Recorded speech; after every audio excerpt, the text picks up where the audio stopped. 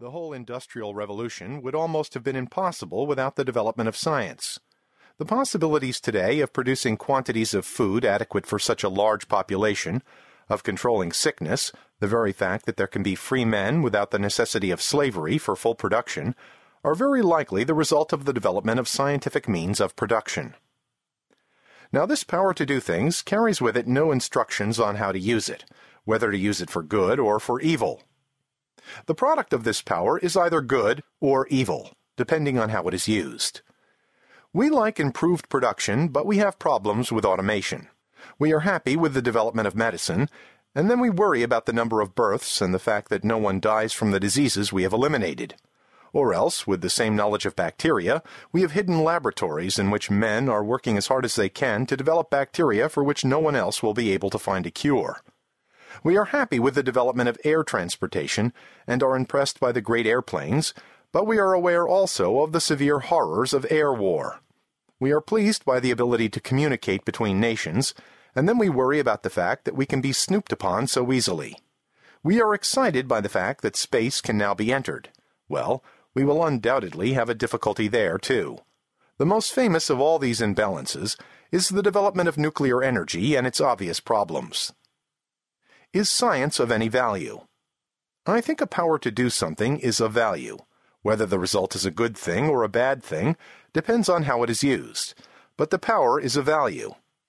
Once in Hawaii, I was taken to see a Buddhist temple. In the temple, a man said, "I am going to tell you something that you will never forget." And then he said, "To every man is given the key to the gates of heaven. The same key opens the gates of hell." And so it is with science. In a way, it is a key to the gates of heaven, and the same key opens the gates of hell, and we do not have any instructions as to which is which gate. Shall we throw away the key and never have a way to enter the gates of heaven? Or shall we struggle with the problem of which is the best way to use the key? That is, of course, a very serious question, but I think that we cannot deny the value of the key to the gates of heaven. All the major problems of the relations between society and science lie in this same area.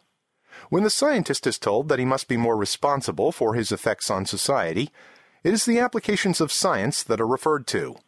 If you work to develop nuclear energy, you must realize also that it can be used harmfully.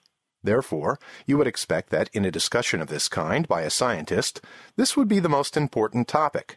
But I will not talk about it further. I think that to say these are scientific problems is an exaggeration. They are far more humanitarian problems.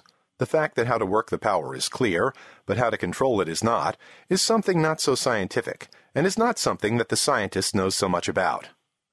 Let me illustrate why I do not want to talk about this. Some time ago, in about 1949 or 1950, I went to Brazil to teach physics. There was a .4 program in those days which was very exciting. Everyone was going to help the underdeveloped countries. What they needed, of course, was technical know-how.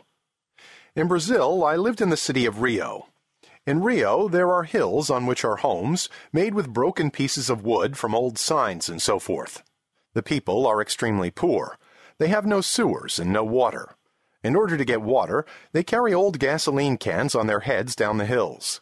They go to a place where a new building is being built, because there they have water for mixing cement. The people fill their cans with water and carry them up the hills, and later you see the water dripping down the hill in dirty sewage. It is a pitiful thing. Right next to these hills are the exciting buildings of the Copacabana beach, beautiful apartments, and so on. And I said to my friends in the .4 program, "Is this a problem of technical know-how? They don't know how to put a pipe up the hill. They don't know how to put a pipe to the top of the hill so that the people can at least walk uphill with the empty cans and downhill with the full cans." So it is not a problem of technical know-how, certainly not, because in the neighboring apartment buildings there are pipes and there are pumps. We realize that now. Now we think it is a problem of economic assistance, and we do not know whether that really works or not. And the question of how much it costs to put a pipe and a pump to the top of each of the hills is not one that seems worth discussing to me. Although we do not know how to solve the problem, I would like to point out that we tried two things, technical know-how and economic assistance. We are discouraged with them both, and we are trying something else. As you will see later, I find this encouraging. I think that to keep trying new solutions is the way to do everything. Those, then, are the practical aspects.